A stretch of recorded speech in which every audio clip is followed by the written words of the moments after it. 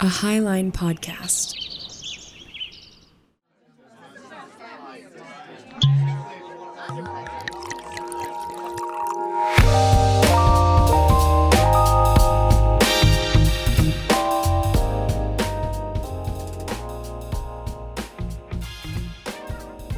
Hello, welcome to the Whiskey Bench. I'm Stephen Torna. I'm Kat Dwyer. How you doing this beautiful, fine week? I am doing well. I'm happy it's Friday. I'm happy it's hot out. I'm happy it's not raining. Yes. Good. Yeah, it's like hot. Mm-hmm. My little California roots are happy. You're right. Some sunshine. Nice and dry. Mm-hmm. What did you do this week? I worked my little butt off.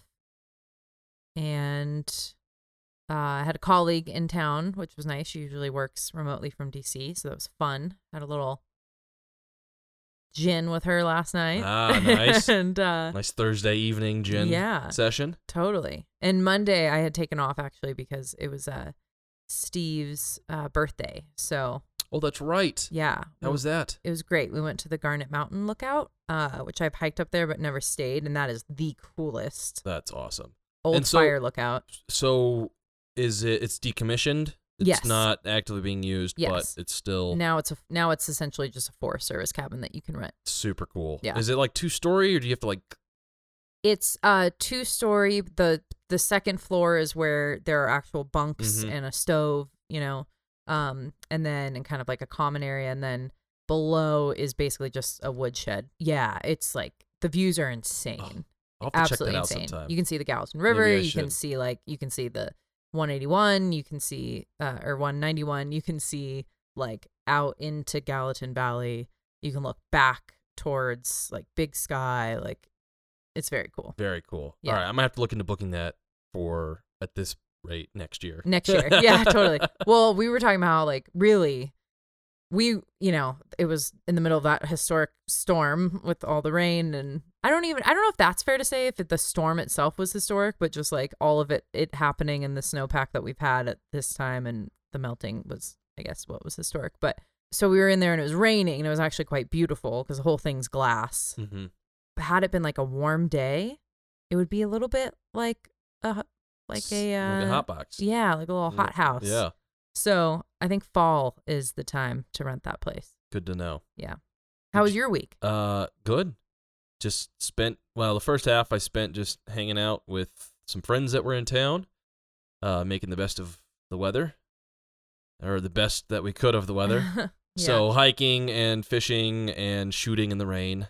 All the rivers are blown out, so the fishing was not really a thing. But we went out and it was super cold. We got to like actually start a fire to keep warm, which was kind of fun, kind of a novelty. And then like mostly we just kind of hung out and ate delicious food. We probably cooked 4 hours every day because we would like get up and make amazing breakfast. And then we would do like easy lunch stuff. And then we would usually cook some sort of amazing dinner. Nice. So it was like, I just got fat. Just drank beer and ate good food. Nice. But it didn't suck. And then just wrapped up the rest of this week, like half a Wednesday until now, just working, just getting stuff done, trying to catch up. So no complaints. Right and now on. that the weather's like really nice, I'm ready. Totally. We are going to the Wheelsall Rodeo this weekend. That is right. A whole bunch of people are going to be there. Yeah. So that's going to be a blast. It's going to be hot, sunny. I'm so excited. There's going to be street dance afterwards. That I'm very excited for. Live music. Yeah. Gonna be hoot nanny. But beyond that, no other updates from last week. Because I took like a week off, so Yeah. it was like nothing eventful happened. Just Except fun, for just fun, like, nice things. Yeah, exactly. Great. One little thing I'll share that you'll appreciate. We're doing our Perk hosts the student summit every year, and they went and did a cool field trip, and I wasn't on the field trip with them, but one of my colleagues told me that the intern that I mentioned who asked about buying Whiskey Bench stickers and apparently listens to the show, I guess on the tour bus, he was like telling everybody about the podcast. No way. Yeah. And he was encouraging everyone to like listen to it. So Heck yeah. hey. That's what I like. That's what I like. That reminds me, I got some people I need to give stickers to, which, I won't publicly shame you, but I'll privately shame you. They're all people that I told multiple times to take the surveys to get a free sticker. Oh. And then they're like, I never got a sticker from you. And I was like, did you take the survey? They're like, no. Well. Okay, well, I'm nice, so I'm going to give out stickers like the good king I am. You know, Good king. the good king I am, giving out treats to my subjects. Right. Have a sticker. That's exciting. Yeah, it's kind of cool. Like, I want, listen. Yeah. Tell your friends. Tell your parents. Next holiday dinner, talk Whiskey Bench. Talk whiskey. It'll be worth it. You'll make friends. Trust me. Or, Yeah. start some Yeah. heated conversation. Yeah. What are we drinking? Oh yeah. I haven't even tried it yet. I just took my first sip. Okay. We are drinking a Short Fuse. Which I'm thinking is an appropriately named cocktail. Yeah. Kind of. I don't know. Kind of. It's a little bit hard to line up, but I feel like we've done decent for most of the episodes, except for if it's like a classic cocktail. Yeah. It's hard to line that up with Sure. what's going on. But yeah, we're drinking a Short Fuse. It's got some nice gold tequila. Ooh, it smells amazing. It's a really interesting color. It is. So let's back up. Let's try it, and then I'll tell you what's in it. It has this muted raspberry color. It almost looks like a hazy beer. Yeah. Like a hazy raspberry IPA. Yeah, it does. Yeah, you got a nice froth on it. Mhm. Wow. Okay, I like it. A little tart. But we got 2 ounces of golden tequila, 3 ounces of fresh grapefruit juice, which the grapefruits I have are really good, but they're really pale. And I don't know how, I know there's different types of grapefruit, but the juice was not particularly pink. It was more cloudy gray almost, but they taste really sweet and they're delicious, but whatever. So 3 ounces of grapefruit juice, 1.5 ounces of lime, and then a 1/4 ounce of cherry juice that I took from the maraschino cherry can. So it's like a sweet cherry syrup. Gave it a good old shakedown. Threw a lime wedge in there. And voila. 1 Short Fuse. Now, I will say, it calls for apricot brandy. Just a 1/4 ounce. Mm-hmm. And your boy doesn't have apricot brandy in my pantry right now. I probably should go get some. A lot of recipes call for it. It's just, like, $50 bottle for a 1/4 ounce? Right. Gonna have to pass this one up. Right. So it's, I'm a fraud. I'm a fake. It's not a real Short Fuse, but, give me a break here. It's torn a Short Fuse. Yeah, I'm working with what I got, and I don't have billions of dollars of funding from the U.S. So, Right. my bad. Right. Which is a good segue into kind of what we're going to be talking about tonight. There you go. As we continue our conversation about Russia and Ukraine and all of the goodies that we've gone over so far, we need an evening to, I don't know. I have a feeling tonight's kind of going to be more ranty, but we'll see.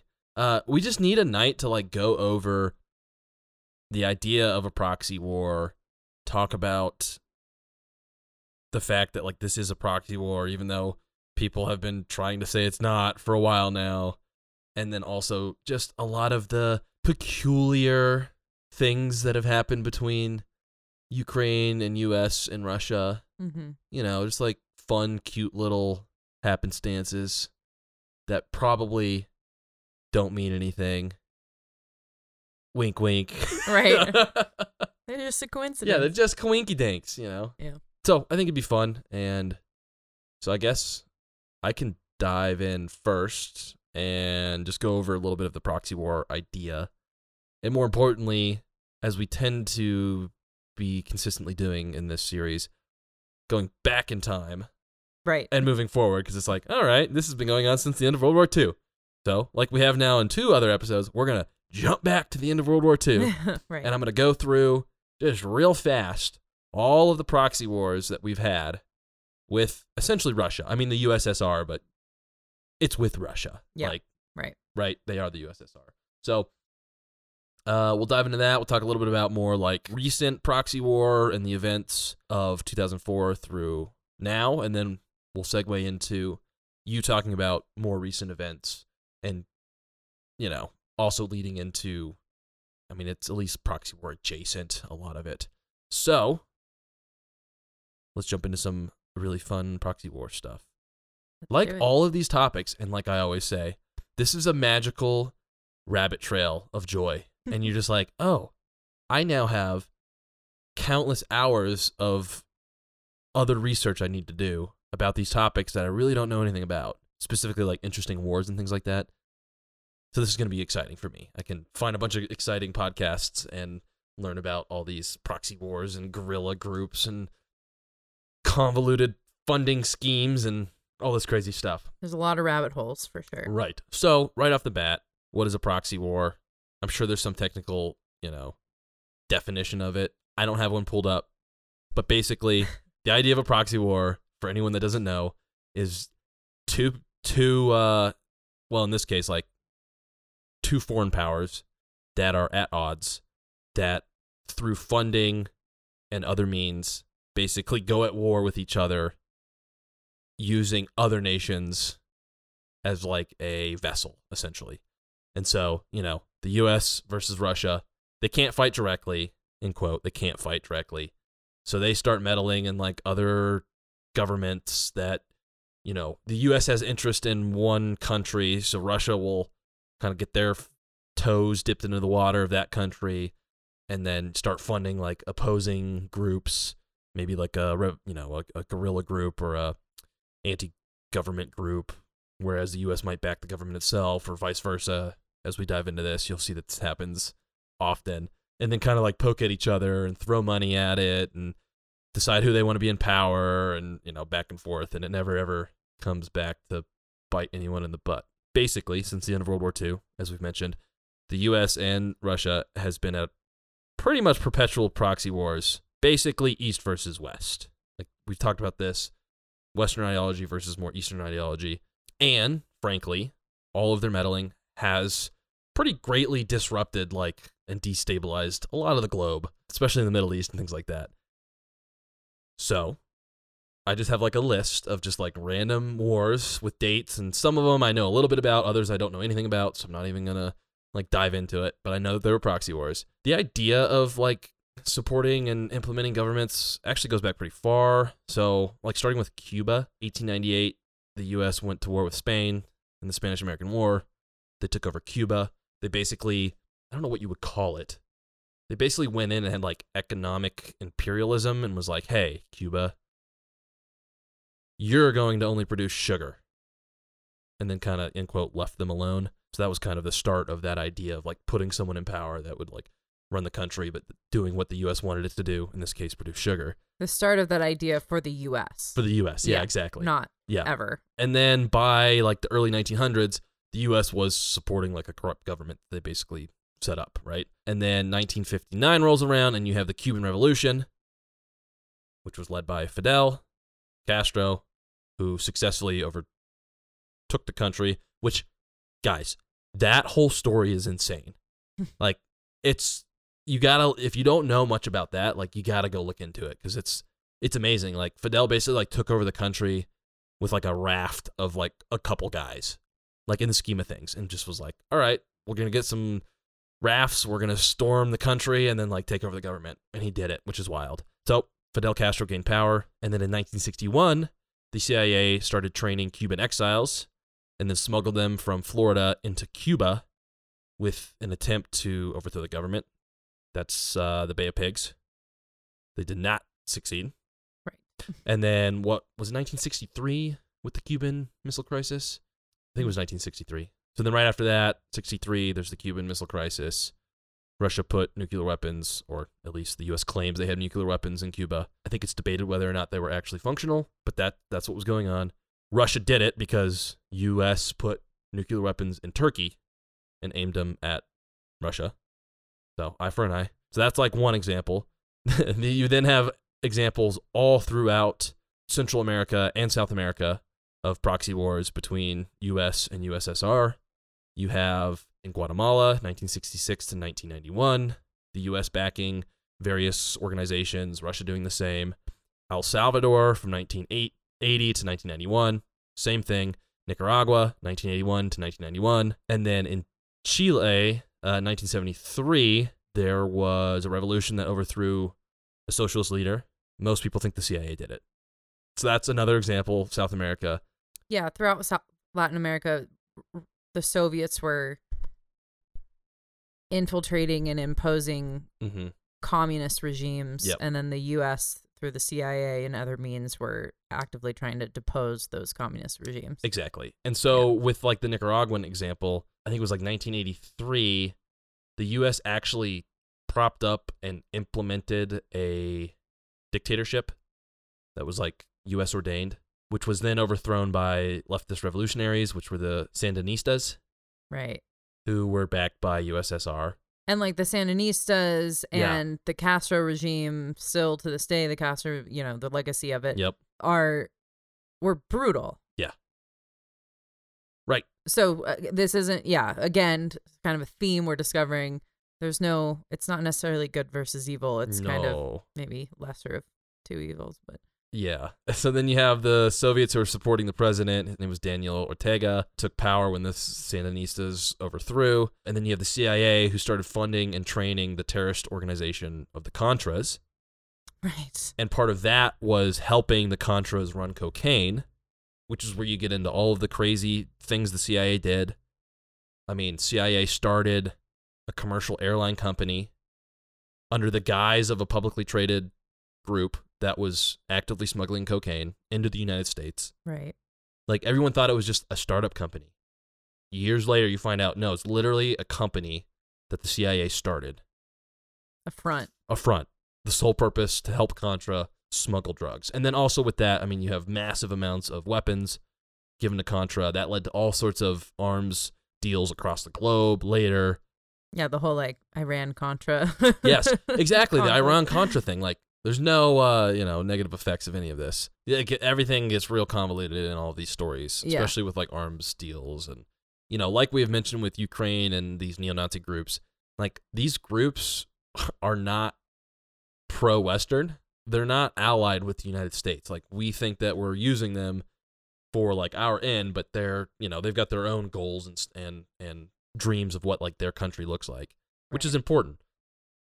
And so then you have, like, the same kind of thing happening in Africa. So now we're moving from Central and South America to Africa. We have proxy wars going on in Ethiopia, 1974 to 1991, in Angola from 75 to 91, in the Congo, 1960. Then if you move up into the Middle East, then we get into things like Afghanistan from 79 to 89.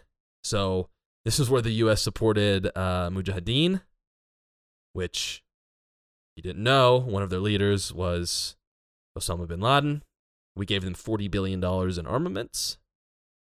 $40 billion of armaments in the late 70s and 80s. Yeah, it's a lot. Think about that. It's We just gave Ukraine $40 billion. Right, and that was a lot as well. So Osama bin Laden was one of the leaders who, wouldn't you know it, after the Afghanistan war ended, created Al-Qaeda. Going back into our early history, USSR, I mean, a lot of people think that first Afghan war, well, not the first Afghan, there's been a lot of Afghanistan wars over the last couple thousand years, but the most recent with USSR, one of the big reasons why the USSR collapsed. I mean, they just got absolutely drained from that conflict. So much money, resources, soldiers went into those 10 years that it really crippled the USSR. Where empires go to die, yes. right? Of course, we didn't learn that lesson, even though we helped cause the conflict. And then in 2001, we invaded again. Another story. We have the Korean War, 1950 to 53, which was backed by the USSR and the U.S. So you have the U.S. responding by sending over 300,000 troops. China sent in 1.4 million troops. USSR was aiding in all of this. They were running missions. It was kind of one of these things where, like, Russia was like, we weren't there, but they definitely were. So it was kind of like this ignore it, kind of part of the proxy war technique, like kind of just deny it, don't let the public know. That ended with the death of 1 million soldiers and the murdering of 2 million civilians. And the Korean War, technically on paper, has never ended because they basically just like divided Korea in half, right?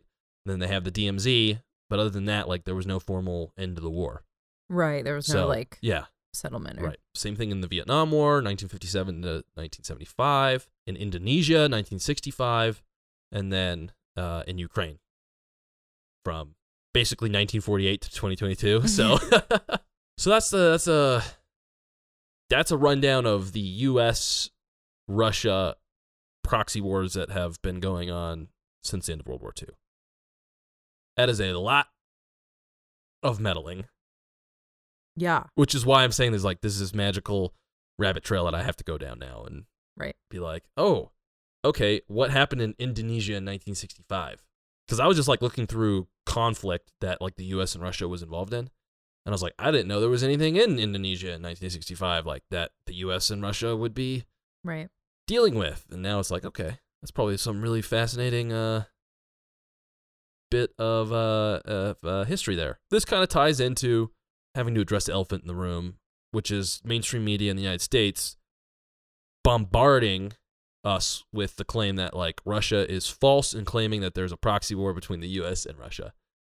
Right. Which now, as we mentioned before, like now that's kind of like, okay, like I don't think anyone really is on board with that. But I think they were pushing it for a while. Well, yeah, and it's still kind of taboo to speak about. But as soon as, the White House started bragging that we were helping Ukrainians kill Russian generals, which is a pretty wild thing to admit publicly, then there was really no hiding the fact that, I mean, what do you call it when you're sending like cash, weapons, and intelligence to a country to fight another country? Right. And what is that role physical then? Training. Yeah. What is that role we're playing? Exactly. And it's, maybe it's, again, we've mentioned this before, a lot of this, maybe it's more of a symptom of the interconnectedness of the globe or things like that. Whereas some of those early proxy wars, Russia and the U.S. was kind of able to be like, we weren't there. Like, what do you mean? You're crazy. Like, right. There's no way. And then you got, foot soldiers like, no, we saw Russian planes flying over Korea. Like, what do you mean? They're like, nah, you're nuts. Like, you don't know what you're talking about. And now it's like, you can't really get away with that. Right. And then obviously now, but now it's like not even any secret. It's like the U.S. is like, oh yeah, here's a public statement. We're sending $40 billion. Like, here's a public statement. Germany sending 129 million pounds, and England sending 200 million, and France sending, whatever. And pretty open, right? You do have NATO kind of dancing around the idea of being involved with Russia because of the whole conflict. But Russia at the same time is kind of in the same ballet with NATO because they're like, well, we can't attack a NATO country. Like, really? So it's this weird, messy whirlpool of confusion. But it's definitely interesting. And then jumping back a little bit, in 2016, I didn't even realize this, Canada was doing like its largest foreign military operations in history in Ukraine, training Ukrainian forces.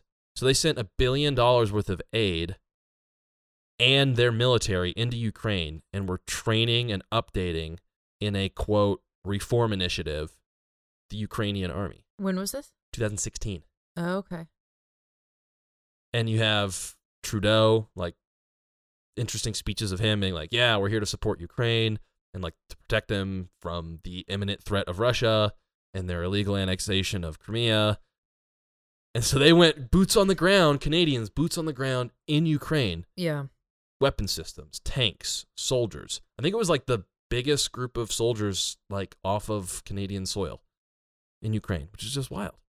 Yeah, that raises, I think, a question that we started this whole series, you and I both kind of asking ourselves, and that is, what is the Western world's interest in Ukraine? Beyond their, people who want to have a liberal democracy. Because altruism is not the reason why anything happens in this world, right? So, like, that very well may be true, but that is not the driving factor why we're, exerting so much effort and resources to help them defeat Russia. And to what you've just outlined, like, and this isn't just a recent phenomenon, this is something that's been going on for a very long time. Like, why have we been so interested in Ukraine? I think in part, certainly during the Soviet era, Ukraine is strategically really, really important to Russia, and it makes Russia a more powerful nation if they have it, and they have its resources and its like strategic territory. Now that we're not, now that the Soviet Union has dissolved and it's not the preeminent threat to the Western world as it once was, I think supporting Ukraine just so that Russia doesn't have it, I don't think that's fully the picture anymore. I don't think that's fully the answer. That leaves us still wondering, like, why are,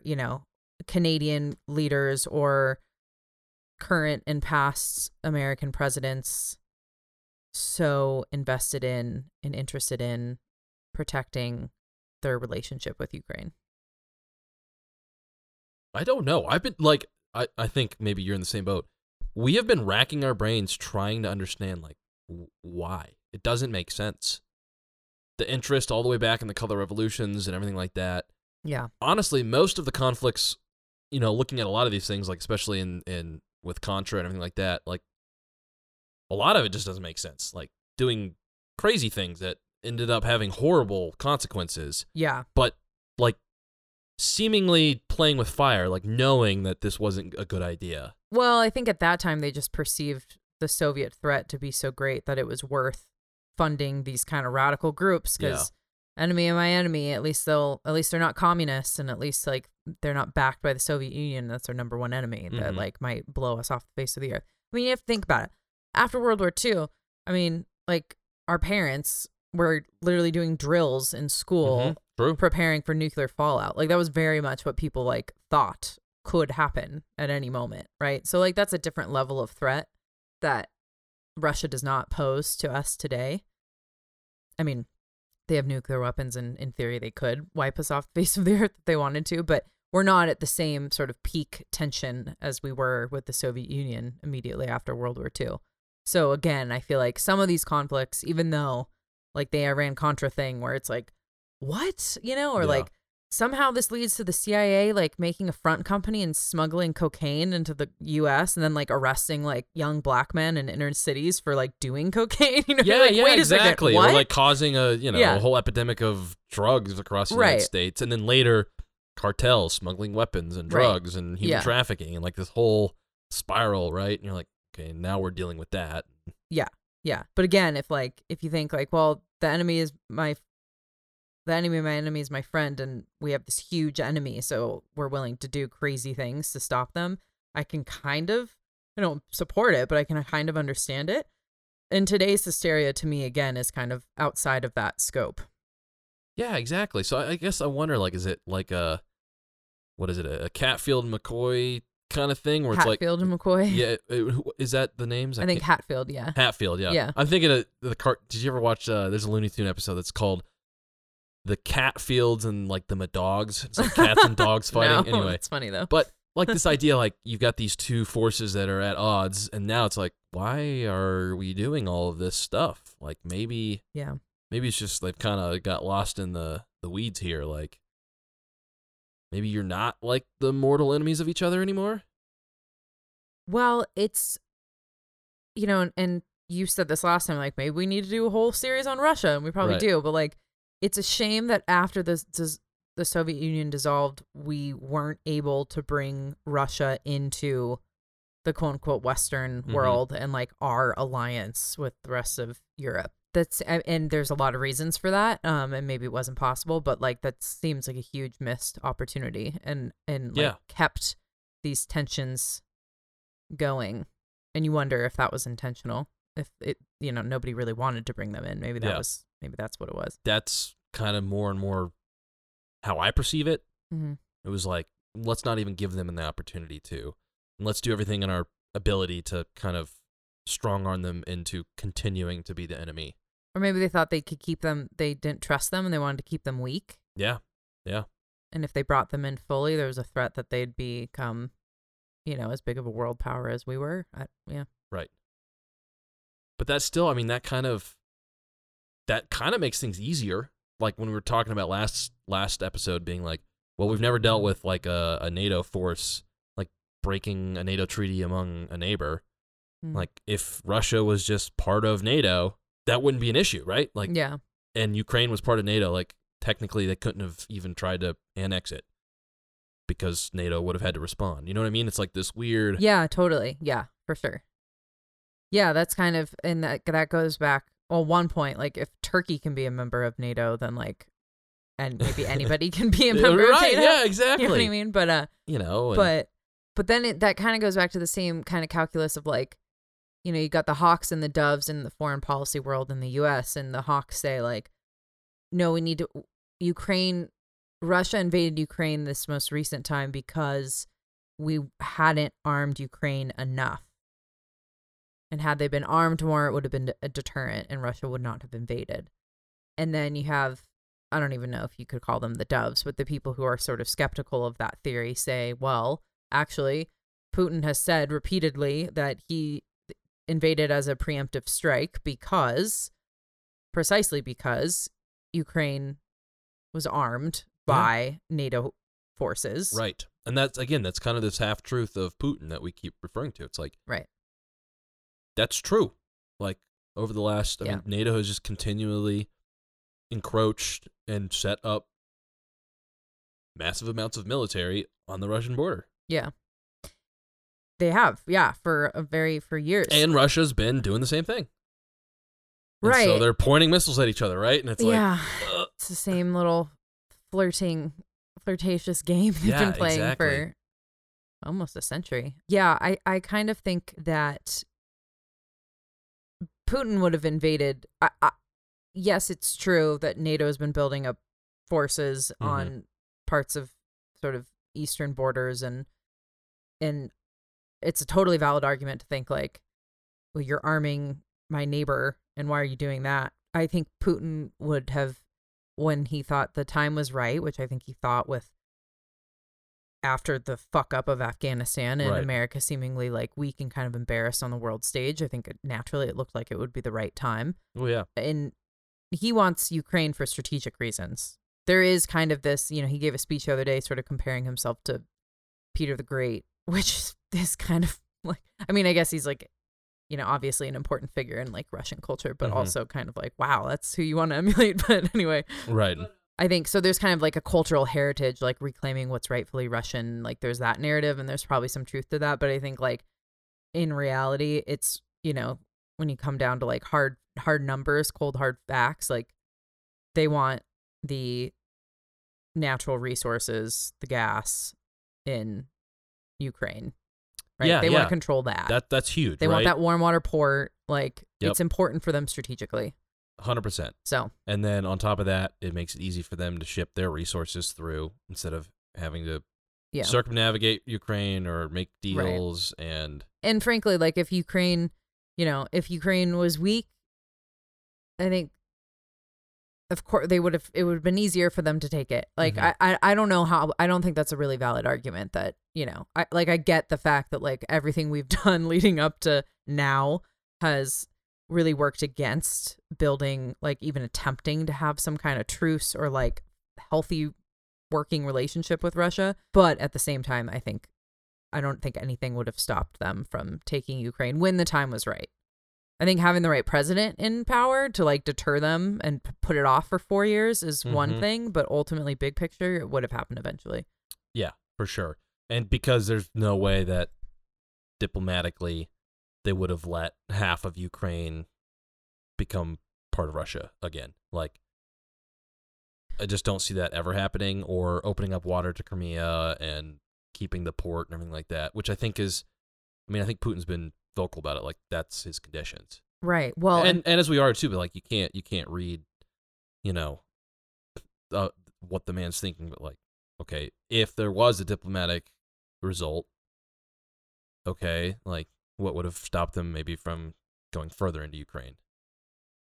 Oh yeah, like if you cede some territory, then exactly. They'll keep nibbling. Yeah, for sure. Well, and then you think like, okay, so they can't come to a diplomatic solution over this because there's obviously too many. I mean, well, this whole situation in particular is I think they've even turned some of the pro-Russian people in the East, it seems, they've turned those people off because they've completely decimated their communities, right? Mhm. So, like, there's, like, new tension there. But there's so much internal tension and division between pro-Russia, pro-EU factions in Ukraine that those anti-Russian factions are never going to let they're not open to a diplomatic solution. And they've made that very clear. And Zelensky, who's influenced by them, has made it very Right. clear that, like, no, we're not going to settle for a diplomatic solution. And we're actually going to try to go back and, like, regain the territory we lost in 2014. And then when you think about it, listening to our last episode, not all, but a fair amount Yeah. of what has stoked those tensions is American involvement. Right. So indirectly and directly, the U.S. has really kept this conflict alive. Yeah. And this leads into my final little remarks here before we can move into the next thing. But this ties into the idea of, like, adding tension to it and also, like, fueling some of the propaganda on both sides. But, like, everything Putin says is a lie versus everything Putin says is true. All those half-truths and things like that. And his accusations against the United States and against, this proxy war and everything like that. There's a pretty good Washington Post article from May 10, just a few days ago, called "Russia is Right." A month ago. Oh yeah, a month ago. Sorry, Yeah. guys, we're in June, so a month ago. Russia is right. The U.S. is waging a proxy war in Ukraine. And here's a quote from it, which I thought was pretty good. The way to wage a proxy war is to maintain a conspiracy of silence. The target state is more likely to refrain from retaliating if the other side can resist taking a victory lap. During the 1950s, for instance, the U.S. and the Soviet Union both suppressed the news that Soviet pilots were flying combat missions over North Korea as a way of keeping this limited confrontation under wraps and within bounds. And so the U.S. doesn't, obviously, with, like, the Color Revolution and things like that, and all of the CIA operations, wants everything in their power, wants them to not, or wants the idea that they had an involvement in that, or potentially funded the violence and things like that, to never come to the surface. Right. And Russia probably has good intelligence and is like, well, yeah, you did this. And so it's this back and forth. And it kind of just all leads to, again, this horrible conflict. That just throws Ukrainian citizens in the middle of it all. Right. And you have to wonder if, like, Yeah. The mutual assured destruction is still alive and well. And that was why the U.S. and the USSR never actually went head to head, right? Yeah. But we still had to fight each other, right? So we did these proxy wars. So, Right. like, I think that very much that's still, like, a war between us directly would be so fucking devastating for both sides that they don't want that. Right. But there's enough tension there that they're willing to use other people as fodder. Yeah, exactly. And that's the biggest thing, right? It's like, we can just use the poor suckers for our death by 1,000 cuts kind of deal. Right. Whether it's bleed an economy or bleed a government of funding, like we saw with Afghanistan and Russia the first time around, right, or the USSR as a whole. So it's very interesting. Yeah. And then you have things like a month ago, Biden being, at a press conference, AP reported, like, well, there's a video from AP, but, he's like, oh yeah, like the idea that this is some sort of larger proxy war with Russia is an absolute lie. Like, okay, way to just, like, lie. Like, okay, everyone knows that's not true, but, like, yeah, let's go on national TV and be like, yeah, no, there's no proxy war between the U.S. and Russia. What are you talking about? I'd love to ask him, like, so define a proxy war. Yeah. And then describe what we're doing right now. Right. And how is there a difference between those two exactly. things? Yeah. There's a lot of good resources on this, especially recently. There's been a lot of more conversation and debate about, like, oh, is there a proxy war in Ukraine between the U.S. and Russia? Like, okay, yeah. But there was a great debate on France 24. Had like 4 members on that were talking about proxy war. It was a great little 40-minute segment, worth listening to. I'll link it. Some good Vice documentaries from 2014 talking about the proxy war. 2016, they were like, oh yeah, this is what's going on with the proxy war between the U.S. and Russia, which is really funny, and then kind of like got put under wraps and everything like that. So As always, things are more confusing and convoluted and sticky than they may appear at the surface level. And the plot thickens. So do you care to continue this conversation along? Yeah, totally. One thing just before I dive into kind of the corruption angle of things that I wanted to share tonight, what you just said reminded me of another little tidbit I had. You know, it's really shameful how blatantly partisan the media is and how willing they are to sort of abandon their perceived duty, right, to be objective and to share truth no matter where it leads, whatever. And media's never really ever done that, but it's sort of hyper-polarized today, It's a nice idea, though. Right. Yeah. But there were these groups who were, you know, willing to sort of take a hard look at this stuff. And as we know last time, especially during the Trump administration, all of a sudden, like, lefty outlets were totally willing to, like, point out that there's neo-Nazis in Ukraine and, like, you know, Trump's actually increased our funding to Ukraine. And so it's a problem now. And then as soon as Biden's in office and this conflict happens and they want to, you know, the left wants to make sure that they're not totally fucked in 22 and 24, you know, the media is silent about all of it. Yeah, and like, here's a novel idea. It's really bad that the U.S. has funded neo-Nazis for 75 years. Right. Yeah. And guess how many different Republican and Democratic presidents have been in office since then? Exactly. Many different people. Exactly. Like, yeah. Yeah. But today, because basically that censorship has kind of reached like a new height because of how decentralized media is now. And yes, we had social media, you know, during different wars, you know, like what happened in Syria and, you know, other, you know, it's not as if social media was invented in February when this war kicked off, right? But the way it's used and the way it's sharing stuff from the front lines and used obviously as propaganda by both Ukrainians and Russians, it feels like it's just we're more saturated with it. And so something that kind of freaks me out, just one example, Twitter introduced its new crisis misinformation policy, which in its press release said that it'll be harmonized with the United Nations and major NGOs and will... Again, why? The UN sucks. Right, well, yeah. Right, yeah. What authority do they have? Yeah, she was a politician in Chile, and she's now on the UN Human Rights Council. She went to China and basically repeated Chinese Communist Party talking points about how, you know, basically like the Uyghur, there's no genocide happening against the Uyghurs. Right. And these are just like vocational training camps where people are like blindfolded and forced to go there. Yeah. They're just blindfolded because of all the piñatas. Yeah. And that's because it's fun here. Yeah. So that's the UN and its Human Rights Council. So yes, the UN sucks. But anyway, so Twitter's new crisis and information policy is going to be harmonized with the UN and other major NGOs. And it's going to be focused on misinformation related to armed conflicts, including, and it gives a list, false coverage or event reporting or information that mischaracterizes conditions on the ground as a conflict evolves, which it's like... That's how that works. The fog of war. So that just gives them carte blanche to like censor things that don't fit whatever is the prevailing narrative of the day. How convenient. False allegations regarding use of force, incursions on territorial sovereignty, or around the use of weapons. Demonstrably false or misleading allegations of war crimes or mass atrocities against specific populations.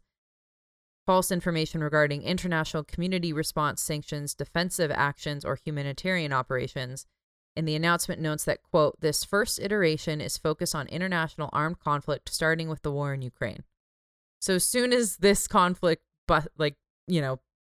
came to a head, powerful NGOs, the United Nations, major social media channels around the world came together and said, like, we're going to have a policy to make sure that one narrative is what is shared. Oh, for sure. So that's terrifying. Oh, yeah.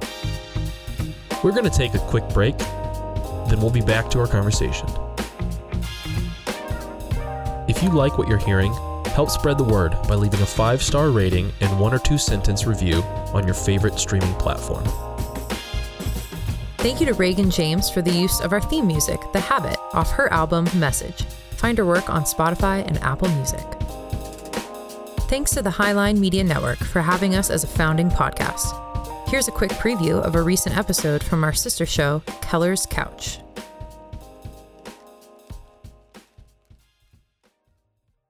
I had this discussion with someone.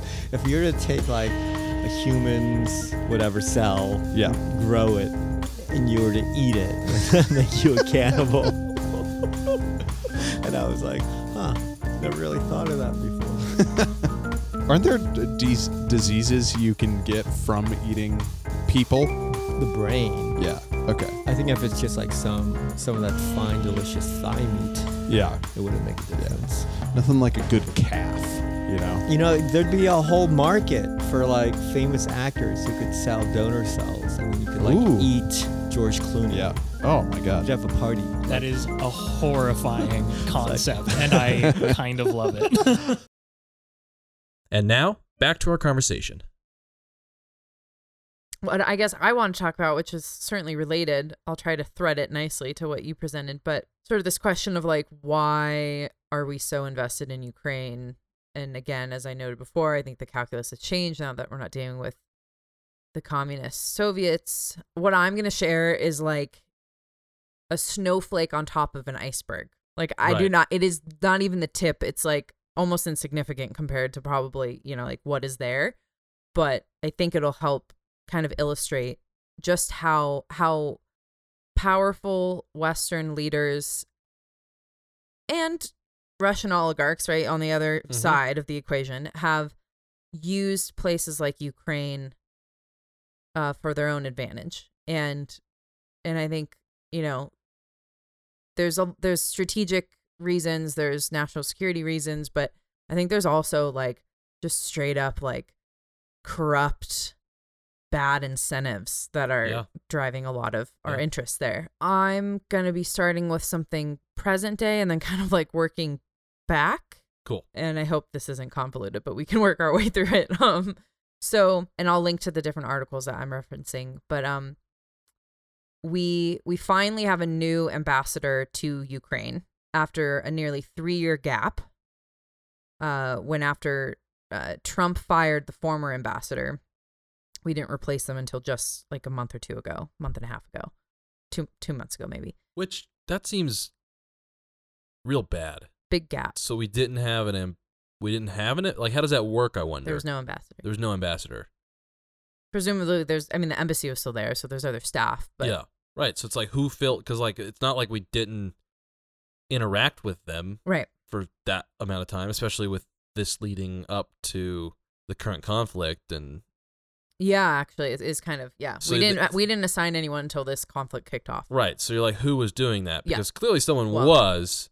So what unelected or properly I don't know designated person was filling that function? Right. Well, and why did it take so long is another question. They brought on a woman named Bridget Brink, who's been kind of working in this space for a long time on Ukraine specifically. She's very familiar with the country and the region, and I believe worked for the State Department prior to taking this post. She is close, and maybe, a protege is too strong a word, but a close colleague of Victoria Nuland, who is the State Department rep who infamously discussed who the State Department was going to appoint to the new Ukrainian government once the 2014 coup was complete. Oh, that's right. We talked about that. Nuland is the gal who was on that infamous phone call that was leaked where they were picking out who they were going to put in power, including some Svoboda people who wound up in power. I'll link to this story from Politico talking about her appointment, but I found it kind of interesting because it went on at length talking about how, here's one quote from it that I thought was quite interesting, just illustrating how kind of murky and complicated the politics are in that country. Russia's war has to an unprecedented extent quash long-standing beefs between rivals and smooth over the messy and complicated world of Ukrainian politics as the country unites to defeat a common foe. While the war goes on until Ukrainians win, my bet is this unity will prevail. The heads of the so-called opposition are now supporting the president, but sometime down the line, Brink will eventually need to step into the messy and murky world of Ukrainian politics. And that quote is from William Taylor, who was a former U.S. ambassador to Ukraine. Goes on to talk about Brink, the new ambassador. He says, she knows how the Washington machine works, and because she's so close to Newland, she has very good connections. She knows the people in the White House well and gets things done. If Brink has a shortcoming, it is that she has the view there are good guys and bad guys. Things are not black and white in Ukraine. That might be her disadvantage. Oh. Which I thought really illustrated a lot of what we've talked about. So I read that and I thought, okay, I wasn't paying attention to Ukraine before the recent conflict and before we started this series, right? I definitely wasn't. I didn't. So I had to refresh my memory. Like, why did we have this gap without a ambassador? So Trump fired's not the right word, but removed the U.S. ambassador to Ukraine in 2019.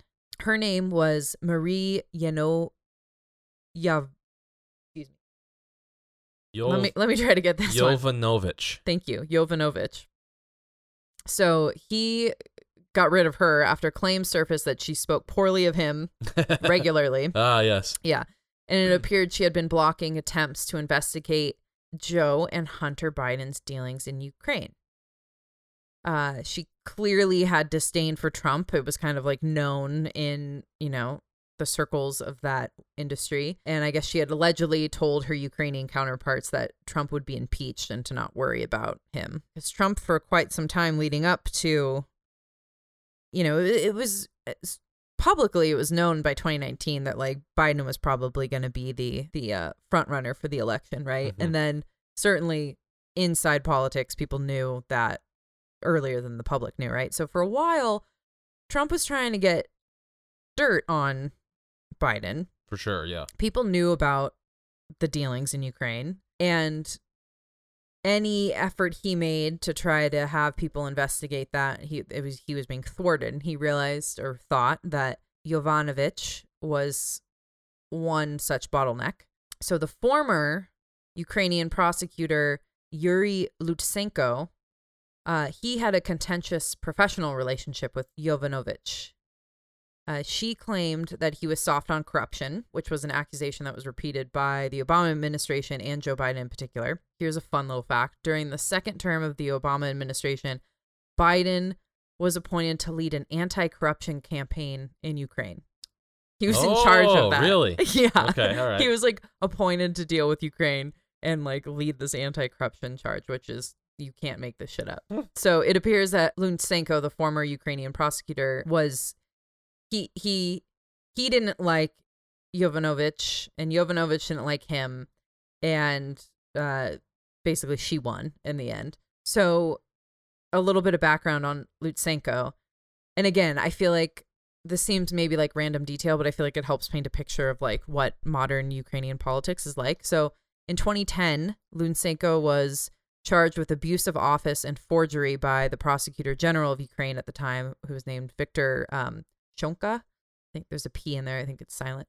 And this was widely viewed as sort of political retaliation because Lutsenko had investigated one of Yanukovych's cabinet members in prior years. In 2012, he was sentenced to 4 years in prison, but eventually he was pardoned by Yanukovych in 2013 because it looked like a political witch hunt. And again, remember, Yanukovych was the pro-Russian leader that was ousted in the Euromaidan coup in 2014. So Lutsenko is sort of a perceived enemy of the pro-Russian government. In 2016, after the coup, he became Ukraine's chief prosecutor under President Petro Poroshenko, who's the president that took over after the coup. He was the American pick. Mm-hmm. What do you mean? It was the country's pick. Right. Yeah. He was. So once Lutsenko became the chief prosecutor, he was accused of undermining Ukraine's newly established National Anti-Corruption Bureau. I don't know enough about it to know whether that was more, just like mudslinging or if it's valid or not. I do think that this goes to show how difficult and messy it is to attempt to control a foreign government. like, even though Lutsenko was appointed by the pro-Western president that, like, we wanted in power, he kind of proved to be a thorn in the side, right, of certain American politicians. So it's just, again, like, it's messy trying to manipulate these things. So while in office, Lutsenko worked with Donald Trump, sort of. I don't mean like they were like having private meetings or anything, but like he worked with Donald Trump to try to find incriminating information on Joe Biden, right? Right. And the former ambassador wanted him removed. Trump got rid of her because of that. In Trump's mind, or his sort of public claim was, this Ukrainian prosecutor is trying to look into Biden's shady business dealings in Ukraine, and the U.S. ambassador is blocking him. So, like, fuck the U.S. ambassador. I'm getting rid of her. So he did. Which I don't know how it's worked in the past. That seems reasonable. I mean, he can appoint those posts. So, but like that seems inappropriate for the U.S. ambassador to be engaging in. But I don't know what appropriate behavior is. Well, I would think an ambassador in a foreign country, if she really was thwarting legitimate investigations in that country, even illegitimate investigations in that country, you're an ambassador. You're not an elected official in that country. Right. So I do think it's totally inappropriate that she's accused of that. Like, so maybe that wasn't what was happening, but that's what it appears was happening. Public knowledge. So she gets thrown out. The Ukrainian prosecutor Lutsenko still in office. By the time 2019 rolls around, Zelensky is elected president in Ukraine, and Zelensky dismisses the prosecutor. And then Trump apparently later tried to sort of pressure Zelensky to reinstate him, and that did not happen. So a little more on how Lutsenko claims that the U.S. Embassy was obstructing his corruption investigations. I'm going to read just a little bit. And I apologize, guys. The last episode, I feel like I read so much and I like couldn't read. So I feel badly about that. But I'll try to read this well this time, and we'll link the story. So in a March 2019 interview with a columnist at The Hill, Mr. Lutsenko complained that the U.S. Embassy in Kyiv was obstructing corruption investigations, including by providing a do not prosecute list and restricting Ukrainian access to the U.S. Mr. Lutsenko's claim is mentioned in the whistleblower complaint. The U.S. State Department at the time called the untouchable list claim an outright fabrication. Mr. Lutsenko later retracted the allegation about the list and said he had no evidence of Biden wrongdoing. He was dismissed in August. In early 2019, Mr. Lutsenko met twice with Mr. Giuliani, Rudy Giuliani, Trump's private lawyer at the time, who around the same time stepped up his quest to collect information he could use to persuade Ukraine to open an investigation into the Bidens. The men met in New York in January and in Warsaw in February. Miss Yovanovitch was recalled about 2 weeks after the election on April 21st, 2019, the election of Zelensky. And at that point, up until just recently, the State Department didn't name a successor. In the July 25 call, Mr. Trump described Miss Yovanovitch to Mr. Zelensky as bad news. Mr. Zelensky responded saying, "It was great that you were the first one who told me that she was a bad ambassador because I agree with you 100%. So Zelensky, I think, was on board with the U.S. ambassador being a problem to the country, but perhaps he was pressured regardless into getting rid of the prosecutor, or maybe he didn't like either of them. Anyway, so Trump, sort of looking for dirt on his would-be 2020 opponent, pushed for an investigation into Hunter Biden's Ukrainian business dealings, and that is the infamous phone call that earned him his first impeachment. And just to refresh everyone's memory on that, Trump blocked payment of a congressionally mandated $400 million military aid package to allegedly obtain a quid pro quo cooperation from President Zelensky. Trump released the aid before the complaint was known by Congress or the public, allegedly after he learned that a whistleblower had leaked the conversation, but regardless, Congress impeached him. Yeah. So Ukraine has been like at the heart of a lot of messy American politics for the past couple administrations. Yeah. Something worth considering was Lutsenko looking into the Biden family's shady dealings with Burisma? And is that why he and the U.S. Embassy were at odds? And once it became clear that he would likely be the Democrat Party pick to run against Trump in 2020, once it became clear Biden would be, is that why they seized on the opportunity of a new Ukrainian president to fire the prosecutor and squash any attempts at exposing information that would damage candidate Biden? Mm-hmm. It seems like maybe that's what was happening there.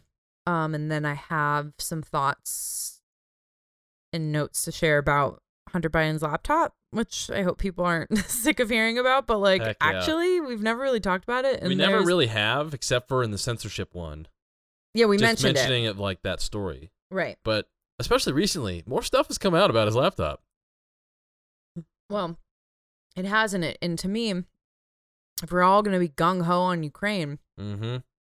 it's kind of an important, recent, relevant piece of the story that I think we should all be aware of.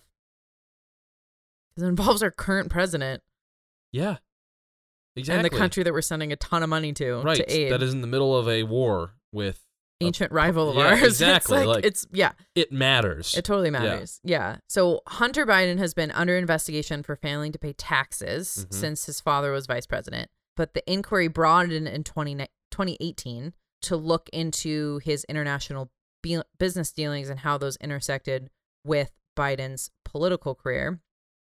Now, Hunter has paid off a tax liability of over $1 million. That, I think, investigation or that is somewhat solved. But the investigation into his business dealings by the FBI is ongoing. So I think most people are familiar with how sort of the laptop was discovered. He left his computer and hard drive at that computer repair shop in Delaware.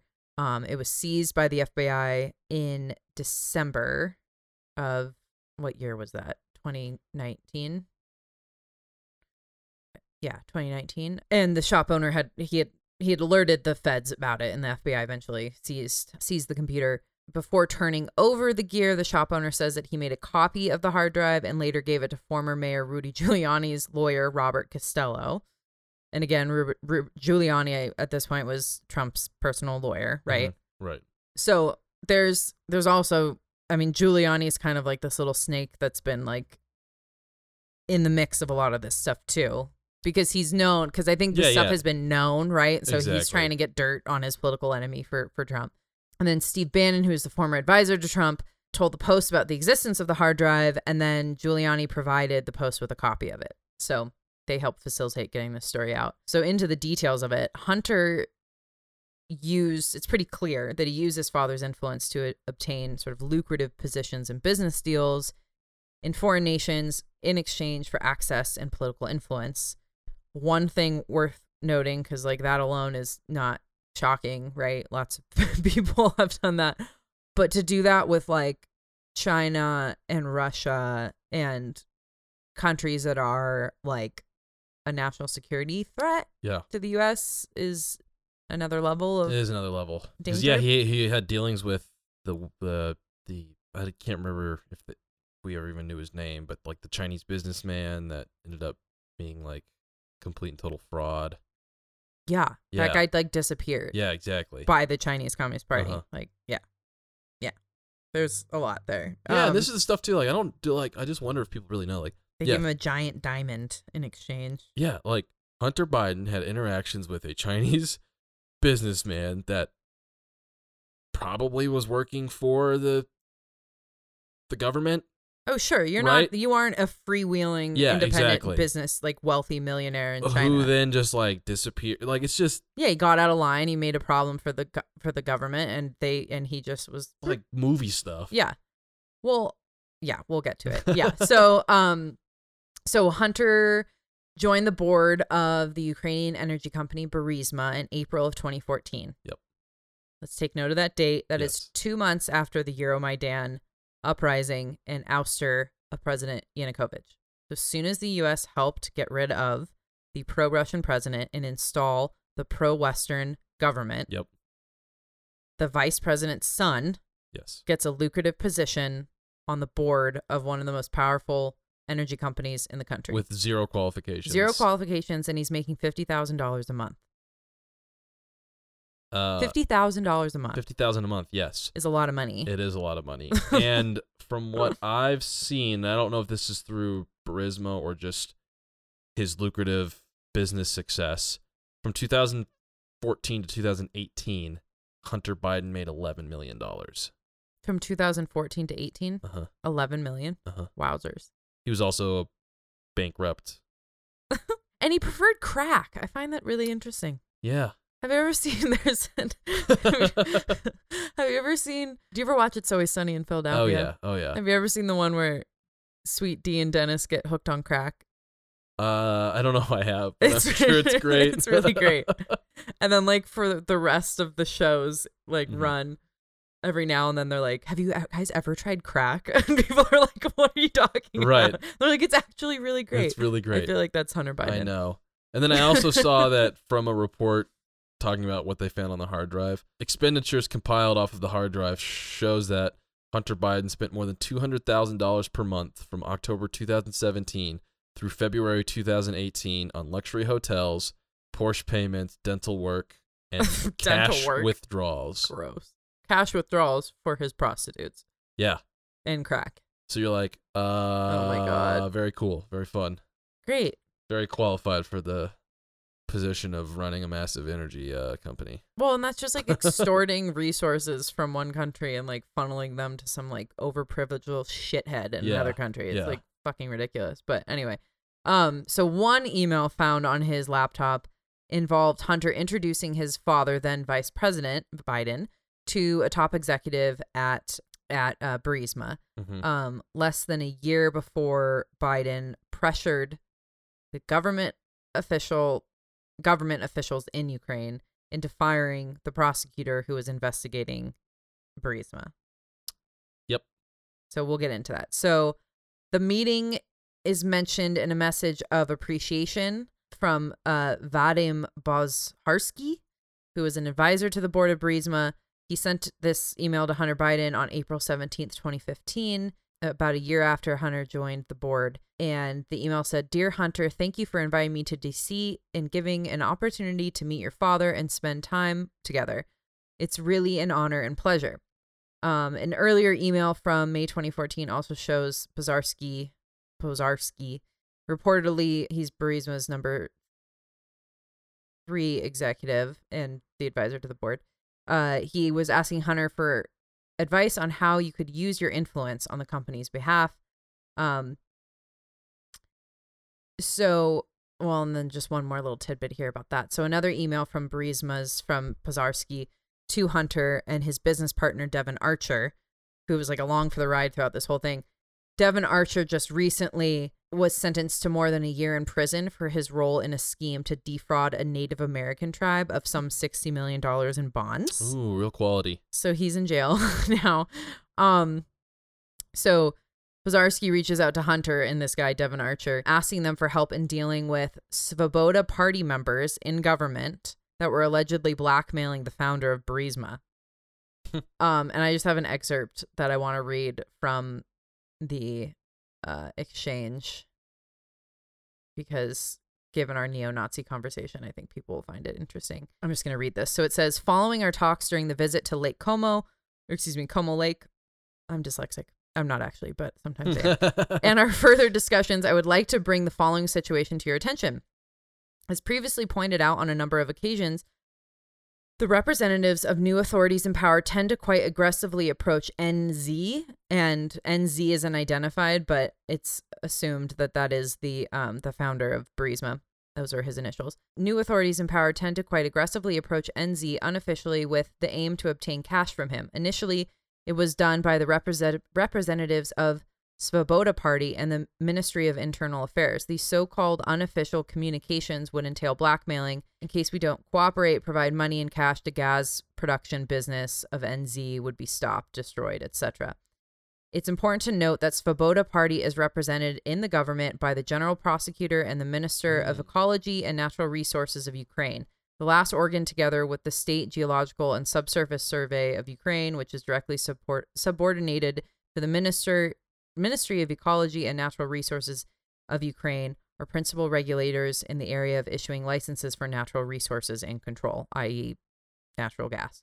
And I'll stop there. I won't read the rest of it. People will link to it and people can read it. But I just found it interesting that he noted how influential Svoboda is, right? And this is dated May 12th, 2014. So again, right after the 2014 coup, which Svoboda helped implement. Exactly. And we allowed those neo-Nazis to be put in power in Ukraine. And then it also appears that that same Burisma executive was asking Hunter to help in preventing new taxes that would have hurt Burisma's business. So let's get into a little bit about how Joe Biden pressured the Ukrainian president and prime minister into firing Prosecutor General Viktor Shokin. Shokin was the prosecutor general for a year between 2015 and 2016. Less than 8 months after Pozharsky thanked Hunter Biden for the introduction to his dad, the then vice president admittedly pressured Ukrainian President Petro Poroshenko and Prime Minister Arseniy Yatsenyuk into getting rid of Prosecutor General Viktor Shokin by threatening to withhold $1 billion in loan guarantees during a December 2015 trip to Kyiv. This is the quote from, and we'll link the video. I'm sure people have seen it. Biden is at this meeting and he's bragging about this, and he says, "I looked at them and said, I'm leaving in 6 hours. If the prosecutor is not fired, you're not getting the money." He bragged this to the Council of Foreign Relations in 2018, so he's referring back to what happened. And he said, "Well, son of a bitch, he got fired." Shokin has said that at the time of his firing in March 2016, he'd made specific plans to investigate Burisma that included interrogations and other crime investigation procedures into all members of the executive board, including Hunter Biden. Right. So talk about a fucking quid pro quo, right? Yeah, seriously.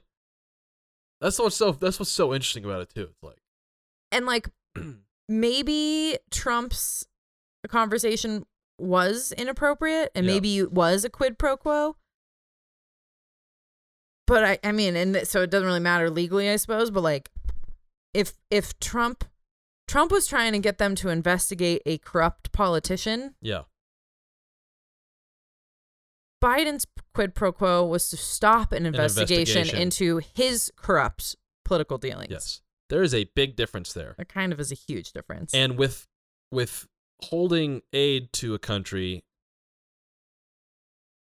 until corruption is investigated is not a bad thing. Yeah, I mean, it's kind of just a good leverage point, I suppose. Right. Be like, hey, Ukraine, who we have been trying to weed out corruption for decades, and previous vice president's job was to weed out corruption. Right. We would like you to now weed out some corruption. Right. And until we can get some of these things figured out, maybe we shouldn't send $400 million to you. Right. Right. It should be our prerogative to withhold. But I think the problem in Trump's case was like, this was like a package that was like set and ready to go. And he like, right. You know, it was actually something. Him interrupting that was a bigger problem. But, but yeah, there's definitely a double standard there, right? Yeah. I'm like, massive one. Why haven't we just impeach them both? That's fine with me. Yeah. Well, and then of course, you know, immediately after this whole thing, when it kind of blew up, what was Obama's quote on Biden? Don't never underestimate Joe Biden to fuck something up. I know. So he goes out. And then they go on TV and they pretend they're buddy. And I know. It's obnoxious. That's so dumb. So, you know. Like, clearly Obama hates you. Oh, totally. Poor Obama. I mean, I'm not a fan of Obama for a lot of reasons, but like basically Obama needed like what appered to be like a nice old white man to help get him elected. White dude. I'm sure that just like was grating on him. But anyway, but yeah, like, of course, you know, so fucking Joe Biden goes out and makes a fool of himself and like says the quiet part out loud that you're not supposed to tell, and he like says it on fucking video in front of all these people and press. And so then they had to like walk it back, right? And you know, and here's the thing. The establishment rallied around him. Yeah. Of course not, you know, like Republicans or whatever, but like the establishment, like the people that are in the State Department, like just the people who are career political entities. And the EU, much of the EU rallied around him and were like, well, Shokin, that prosecutor was corrupt. So he needed to get fired. So that it had nothing to do with what Biden said. Like he got fired just because he was like a bad prosecutor and he was corrupt. So like you read about this stuff and it's like, apparently every prosecutor since at least 2014 in Ukraine has been horribly corrupt and has had to be like dismissed. Yeah. So, and it seems like you're corrupt if you start investigating the wrong person, right? And it depends on who's in power. Yeah, exactly.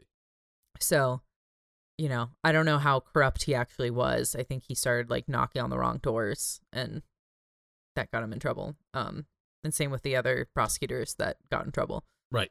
And maybe, again, though, it's like it just speaks to what a fucking like tangled web of messy, dirty dealings Ukraine is, and how deeply entrenched we are in all of it. So I just feel like Hunter Biden's dealings in Ukraine are kind of a perfect example of how foreign aid, and whether that's financial or military or intelligence or training or whatever, like it's kind of just a state sanctioned form of money laundering, right? Oh yeah, 100%. Like, U.S. gives aid to Ukraine. Ukrainian company appoints a U.S. politician's son to its board, pays him an exorbitant amount of money, and then the son gives those, key officials and powerful people in the country access to his American politician daddy, and they can cut deals, and make sure that like the U.S. can put the right political pressure. I mean, look what we did in 2014. We were like a god in terms of what happened in Ukraine, right? Mm-hmm. Like we made sure it ended the way we wanted it to end, Yeah. And we have the power and money and influence to like create the right narrative that goes out around the world so that like everybody's on the same page, So if you get now, Trump was an outlier, but typically if you get an American president to like say this is how things are going, like the EU is generally going to get on board with it, right? Like, and then all of a sudden you got the whole Western world, you got the most powerful countries, like yeah, exactly. There's a lot of value in getting access to these people. And then for us, it's like, well, we're going to put this little person on this board. He's in a key position. Everyone's going to be coming to us, asking us for favors, and we can make sure things geopolitically go the way we want them to go. But of course, everything's infinitely more complicated than that, and it never does. Yeah. But I think that's the end. That's the goal, right? Is to try to manipulate and control the geopolitics of that region. So, it's pretty gross. It is gross. It's real gross. It's pretty bad. Yeah. And yeah, we could do a whole thing on Hunter that's like treasure trove of insane. Yeah, which, corruption. We probably should eventually as more, once like, after the next election when stuff comes out, Right. Yeah. Yeah, it really seems like it's kind of shocking too when you look back on coverage. I was like reading stuff from, 2019, 2020 today, and I mean everyone really was just everyone hated Trump at that point, right? And so I guess it was easy to make him the boogeyman, but to cover for the stuff Joe Biden was doing, and like the New York Times just finally released that long report a couple months ago acknowledging like, oh yeah, the laptop's totally real. This FBI is investigating him. These business dealings are shady. Right, and that's what people knew about this for a very long time though. They did. They knew about it. People in that world knew about it way before the Washington Post, or excuse me, the New York Post piece. Like people on the inside, that's why Trump was trying to, get them to investigate it. People knew about this stuff for a long time. Right. And that's what's so crazy too, is because you have like NPR when that happened was like, well, we're not going to report on it because it's just blatantly false. And MSNBC and all of these major news outlets were like, this is most definitely Russian disinformation. Right. There was that whole manifesto signed by a bunch of like that memo by all the expert like they were ex-intelligence service people. Yeah, exactly. It was like 40 people or something. Right. Yeah. They're like, this is definitely just propaganda.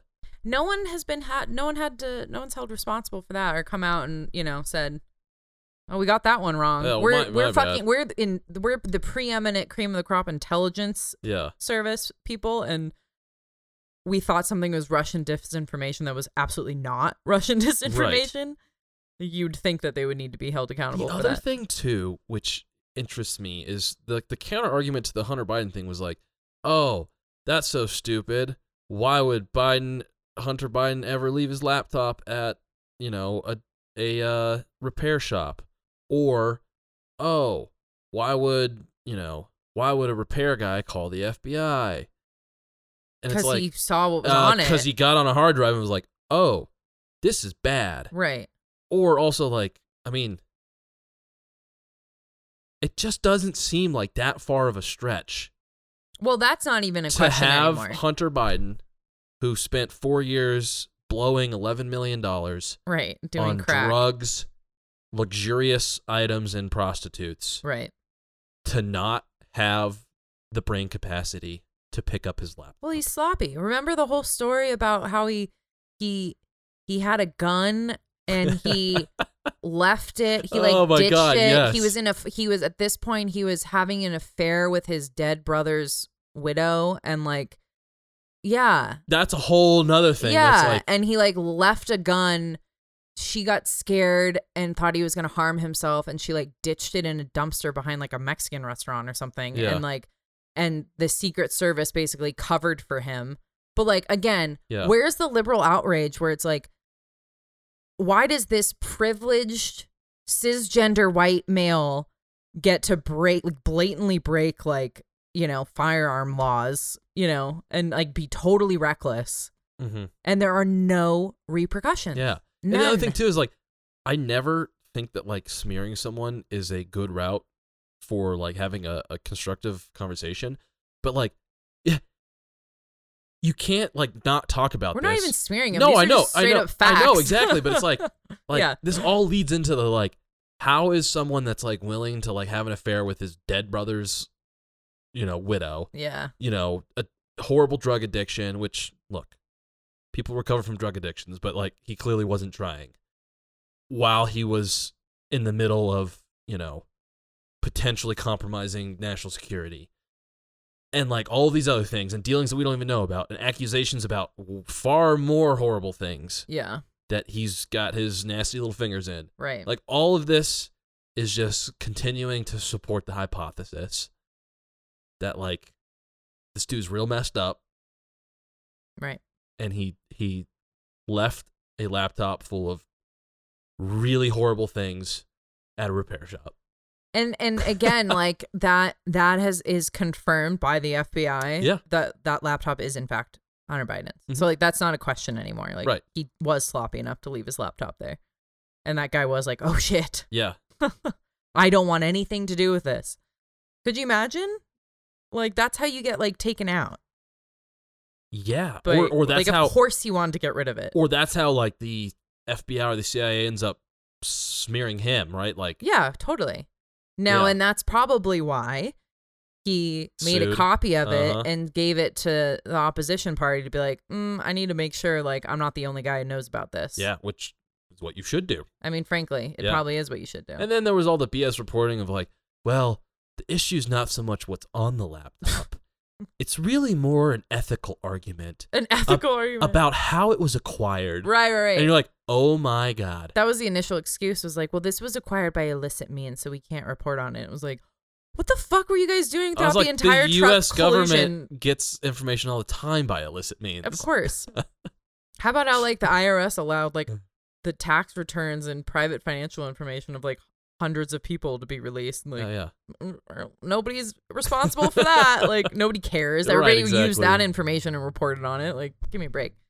One last little thing just about how we've kind of created this red herring of Russian disinformation. So way before, or a decent amount of time before the New York Post story broke, this whole laptop story, two senators, Chuck Grassley and Ron Johnson, started to look.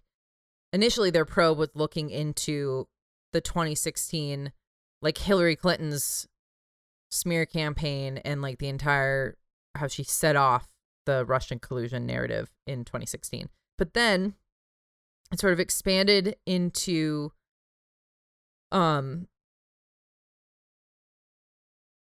when Democrats were leveled charges against Donald Trump regarding Ukraine, they started looking into okay, why is Trump thinking that there's dirt on Biden, and kind of went in that direction. So by the spring of 2020, it was well known that the Republicans intended to release a report outlining the Biden family's seedy financial ties to Ukraine. To Ukraine and China and other places. So the Democrats kind of got out ahead of the story, and their response was to totally malign the probe and those senators with their favorite charge of Russian disinformation. Mm-hmm. So top Democrats, including Nancy Pelosi, Chuck Schumer, Mark Warner, Adam Schiff. Adam Schiff, I think, is one of the worst people on the planet. Amen. Just like he's lied under oath a million times and nobody cares apparently. But so these top Democrats and so them and then people on the House and Senate Intelligence Committee in July 2020 publicly released a letter to the FBI expressing worries that Congress had become, quote, the target of a concerted foreign interference campaign. And so the media picked it up, and it was this whole thing about how these two senators were like these dupes that were being, tricked by Russian secret agents into thinking that like Biden and Hunter were corrupt in Ukraine when they really weren't. And it turns out they absolutely were, and it wasn't Russian disinformation.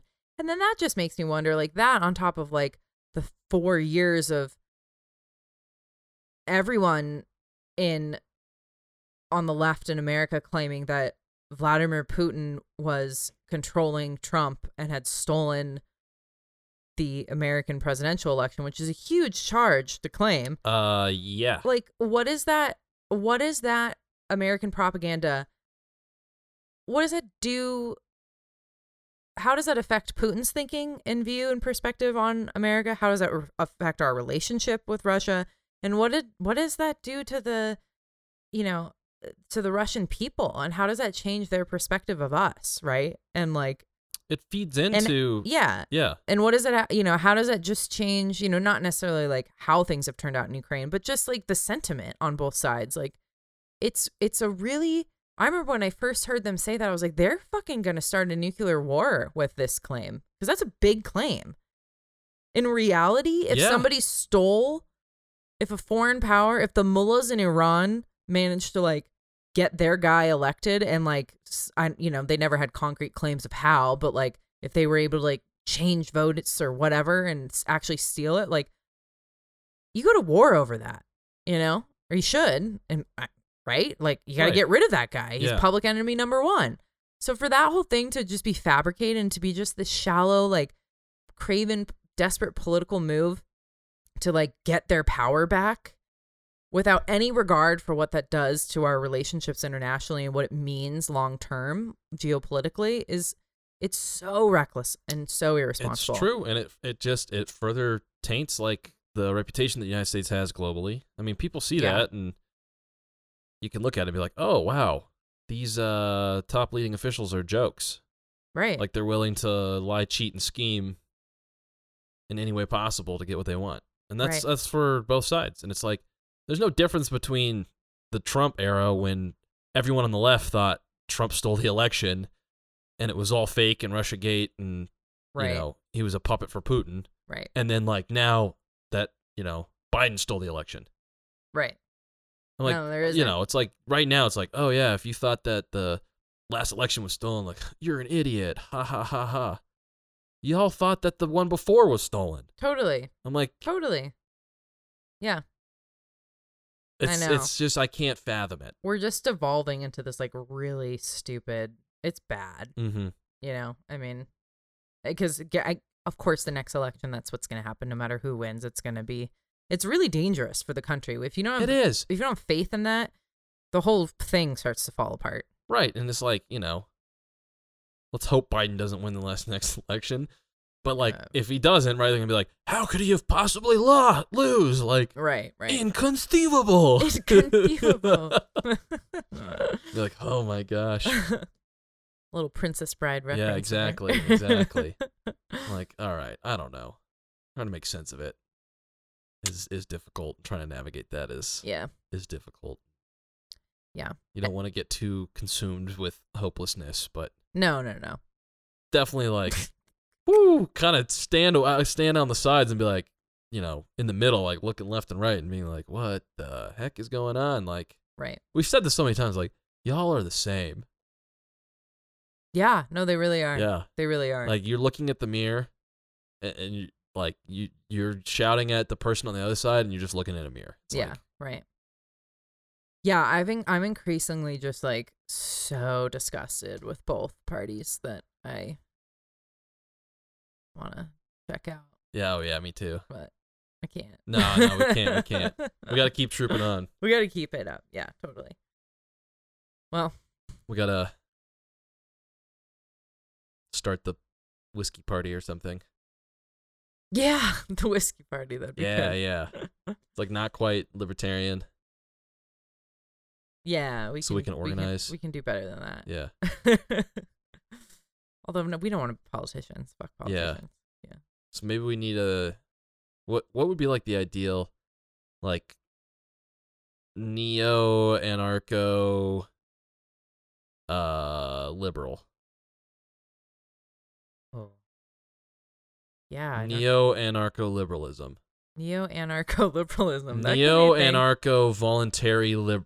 Voluntary liberalism. Voluntary liberalism. I like it. Yeah. That's what we are That doesn't now. sound complicated or No. difficult to implement. What's our tagline? Do whatever you want. Leave me alone. Yeah. Do whatever you want. Leave me alone, but you can't be violent. Don't hurt anybody. No Well, coercion. no. No coercion. You're allowed to hurt people, but Oh. just not to get your means. Mm. If someone's trying No to hurt. coercion. Yeah. Yeah, no coercion. If someone's trying to hurt you, you can definitely hurt them. Okay. Fair enough. Yeah. That'll be our second rule. Yeah, exactly. Our second tenet. Yeah. Thou shalt not hurt unless you are being hurt. Yeah. Right, Yeah. right. Yeah. Oh my gosh. Well, I don't know if we I don't know where I have a feeling that this conversation's gonna kind of be broaden beyond Ukraine and kind of just evolve, or I don't know if we have like another series in mind, or if we want to just keep kind of exploring, not maybe myopically on Ukraine, but Right. Yeah. Yeah. Exactly. just sort of these themes maybe. I don't know. I What are think you so. thinking? We're halfway through the year now. Wild. I know. So we're Tell halfway through the me. year. We've done so much content, We have. which all of it is going to be valuable for further analysis of other events, political or non. Yeah. Really. Yeah. I feel like with you just learn a lot about Mm. people talking about these things. Right. So yeah, it'll be interesting to see what we want to dive into next. We'll have to discuss this, honestly. Yeah. We'll get some feelers out there. There's a lot of topics I know people want to hear about. I got a recommendation from somebody that would be a non-political topic. That would maybe back up a little bit to our ideological conversation, and talk about, now he didn't phrase it like this, but maybe understanding like humans' perception of the future. So maybe talking a little bit about like the futurists, and specifically he approached it from like a science fiction standpoint, but like trying to understand like how did, say, like people 1920s view what the future would look like versus like how it is now and how we think the future is going to be. That's interesting. Which is kind of, I think, a little more lighthearted. Yeah. We could That'd be refer fun. to some political ideologies, but also I was thinking we could refer to a lot of literature, science fiction kind of literature, and see, Uh-huh. the idea like, yeah, in 30 years we're going to have flying cars. Now it's like, in 30 years, like, We'll finally get AI is going to take over the world. Like, Right, yeah. Yeah, totally. Yeah. Yeah, and my mind goes to like the environmental perspective of like the two camps of kind of like don't touch it, and then the others Mhm. were like no, technology is what's going to like help us preserve it kind of thing. Yeah. So. Yeah, so that could be a good Yeah. kind of fun intermediate topic, and then there's plenty of more long-term topics to have. Topics we probably need to revisit. Shit's going to hit the fan somewhere again. It's hitting every fan all the time. Oh, yeah, So we it's can just- just yeah, we'll it's pick just- we'll yeah. find we'll get inspiration Yeah. soon, I'm sure. Yeah, exactly. Yeah. So, yeah, Cool. thanks for joining us as always. We'll be back next time for a News and Brews episode. And then, no, I think 4th of July lands right, so we won't be taking any time off for that. Although I'm going to be gone for my birthday. My Oh, birthday. that's right. That's right. Yeah. Okay, so we'll be taking some That's time right. off around 4th of July, Yeah. a little bit after, but Yeah. So until then, hop online, catch up with us on Twitter, Instagram. Yep. Check out old episodes if you haven't listened. Yeah.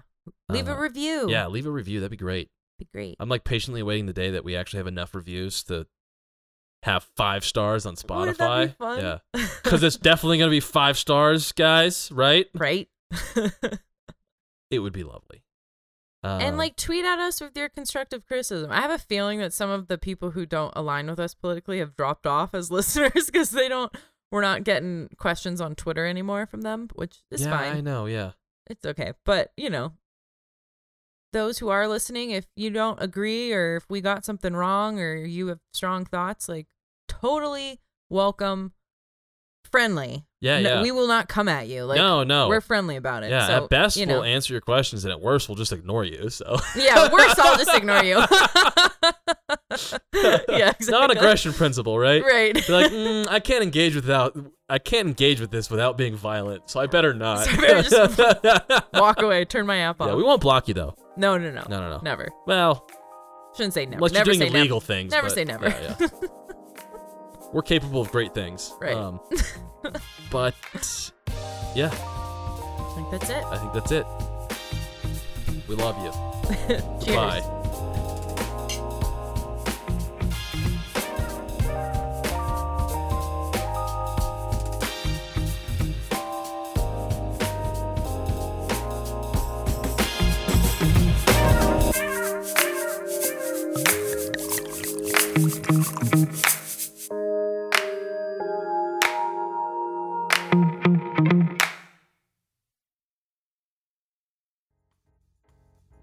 Hey gang, Keller Paulson here. I know what you're thinking. What's going on? Who is this guy? Am I right? Well, I'm the host of Keller's Couch. Now, Keller's Couch is an interview podcast where I, Keller Paulson, interview people I find interesting that are doing cool things in the community. But it's not just that. My friends at Slapstick Improv and myself, we also do some improv comedy and sketch comedy every other episode. So, if this tickles your fancy, why don't you scoot on down, pop a squat on Keller's Couch. Bye. Highline Media Network. Artist-owned podcasts by normal people in normal places.